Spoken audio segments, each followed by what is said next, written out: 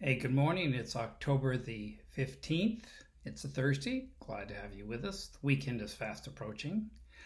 Last night, our church had our food packing event, and we packed over 60 boxes ready for people to hand out food for those that are in need. And we do that on Friday afternoon. It's a beautiful thing to do.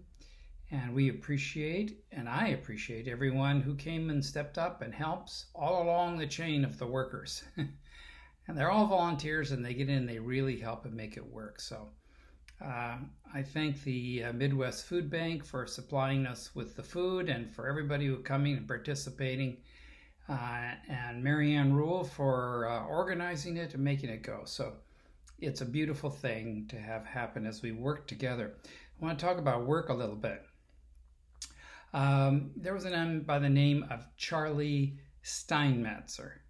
And Steinmetz was a electrical, fantastic. He was crippled, and he was a dwarf, and he had many times, but he was sharp in his mind, and he was a hard worker.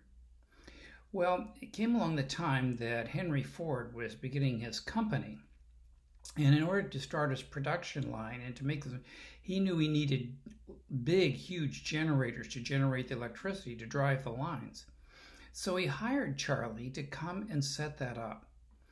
And Charlie came and worked very hard, and with his crew set up these huge generators for the Ford Motor Company so they could run their production for their cars.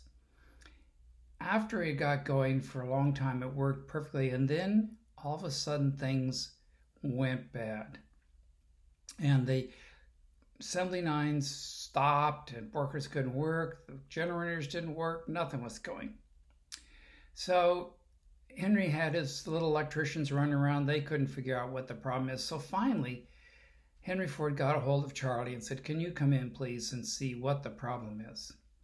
So Charlie said fine. So he went in and he tinkered around here, he looked at this, he checked gauges here and so forth. And after a while, all of a sudden the generators kind of just boom, generators start up, and everything went back and everything was working perfectly again. Well, short time after, Henry Ford got a bill from Charlie, and Charlie's bill was for $10,000. And although Henry Ford was a very wealthy man, he just said, $10,000 for him to come. So he replied and says, "Hey, Charlie, come on, that bill is really high. $10,000 for your work?"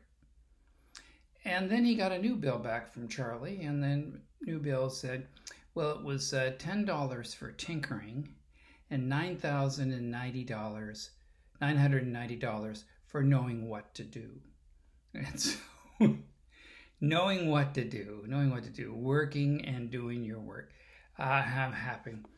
I remember as I was growing up, and my parents would assign me different jobs around the house.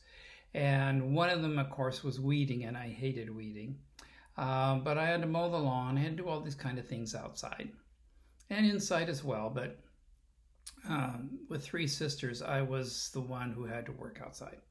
And so they would often say to me, and this phrase that they would take out of Ecclesiastes chapter 9, which would say, "Whatever your hand finds to do, do it with all your might."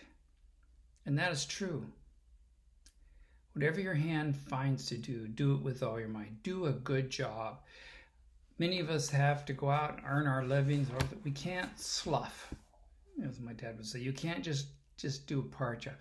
Do it with all your might.